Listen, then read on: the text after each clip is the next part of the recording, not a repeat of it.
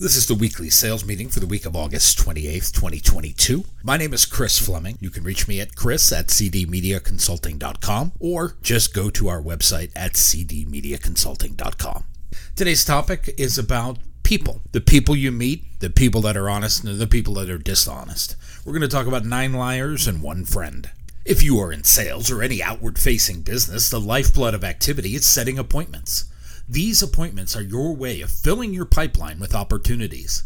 And whether you use the telephone, social media sites, or carrier pigeon, the success rate of appointment setting is dropping. Even with some people you are close with, they will say yes to you and then no-show or ghost you altogether. As sellers, we mostly remain quiet as these events unfold. Most people were raised to be polite, so we do not call people out for their bad behavior. Something triggers this idea that we will never sell anything to this person if we point out their mistreatment and abuse of our time, effort, or energy.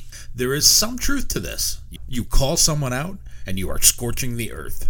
In my selling days, I would ask prospects and customers if they are writing this appointment down in pen or pencil. This is the modern electronic age. I can be more sophisticated with my approach. I will send them a calendar invite with a specific goal for the meeting. It will say, meeting with Chris Fleming about improving your closing ratio. It is a specific meeting time with a specific meeting goal. Does that make it more binding or less binding? I would like to think more, but I still encounter liars. Yet I have built a piece of leverage into the wheel. If it happens that I get stood up, I can reference the specifics of our meeting and use guilt and shame. Those tactics give me the opportunity to either book more binding appointments or call a competitor. Some people are pessimists and others are optimistic. Myself, I'm a realist, meaning I am optimistic about my own abilities, but pessimistic about others' responses. This dose of realism tells me I need many people in various stages of development to be successful. So, we endure. We continue to push forward. As sellers, we should continue to operate with integrity, and we should continue to search for like-minded customers who feel the same way. The ones that operate outside the field of integrity, we look to replace with ones who will. Leslie Calvin Brown is a politician and motivational speaker. Les Brown, to his followers, says, honor your commitments with integrity. To be the trusted advisor in legal or financial matters, real estate, or advertising sales, our word needs to be true. Those that operate in the world of the untrue never last.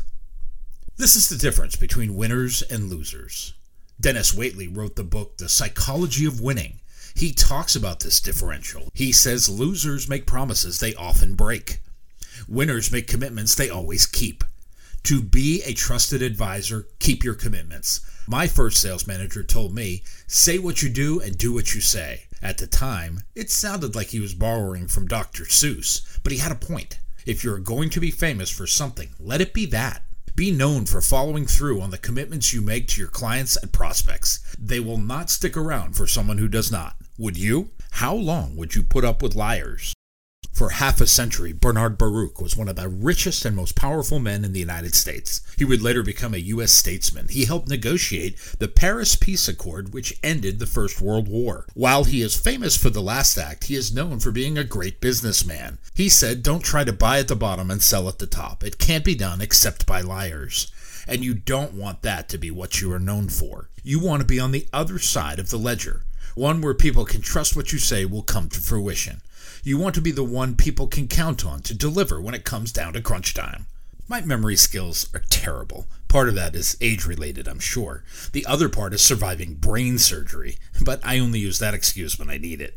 I must write everything down to keep it. It is how I process information. Retention by writing. The English politician Algernon Sidney once stated, liars need to have good memories. I would hate to imagine a world where I operate in a web of deceit. I am sure I would trip on myself. Mark Twain said, if you tell the truth, you don't have to remember anything. The problem with that these days is even the truth becomes difficult to recall. What I had for breakfast becomes a challenge. What did I walk in the room for? Where are my keys? You get the point. In the selling world, hold yourself to a higher standard. Hold your prospects and customers to the same. Ask for the truth.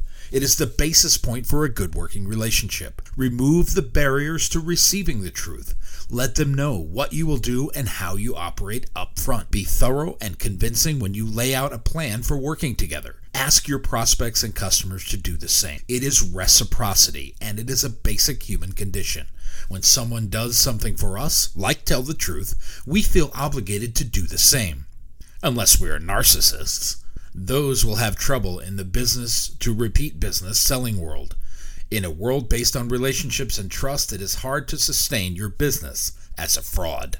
When you set appointments for your business, make sure you can weed out the liars and search for friends. During this exercise, the ratio at best is 9-1. For every friend you meet, you will encounter 9 liars. We can wish it were not the case, but it is. Do not take it as a personal affront, but do work to weed those people off your account list.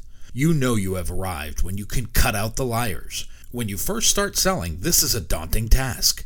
You think you will never be able to choose your customers.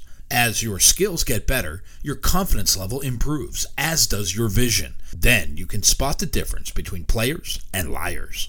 Your ratio could be better than 9-1. Understand that for the 9 liars you meet, you will make 1 friend, and that should restore your faith in human nature. I have released a new book on leadership called You Can't Lead from the Back of the Room. It is now available on Amazon.com. If you like what you read, please think about ordering 1 or 2. You can find it by going to cdmediaconsulting.com.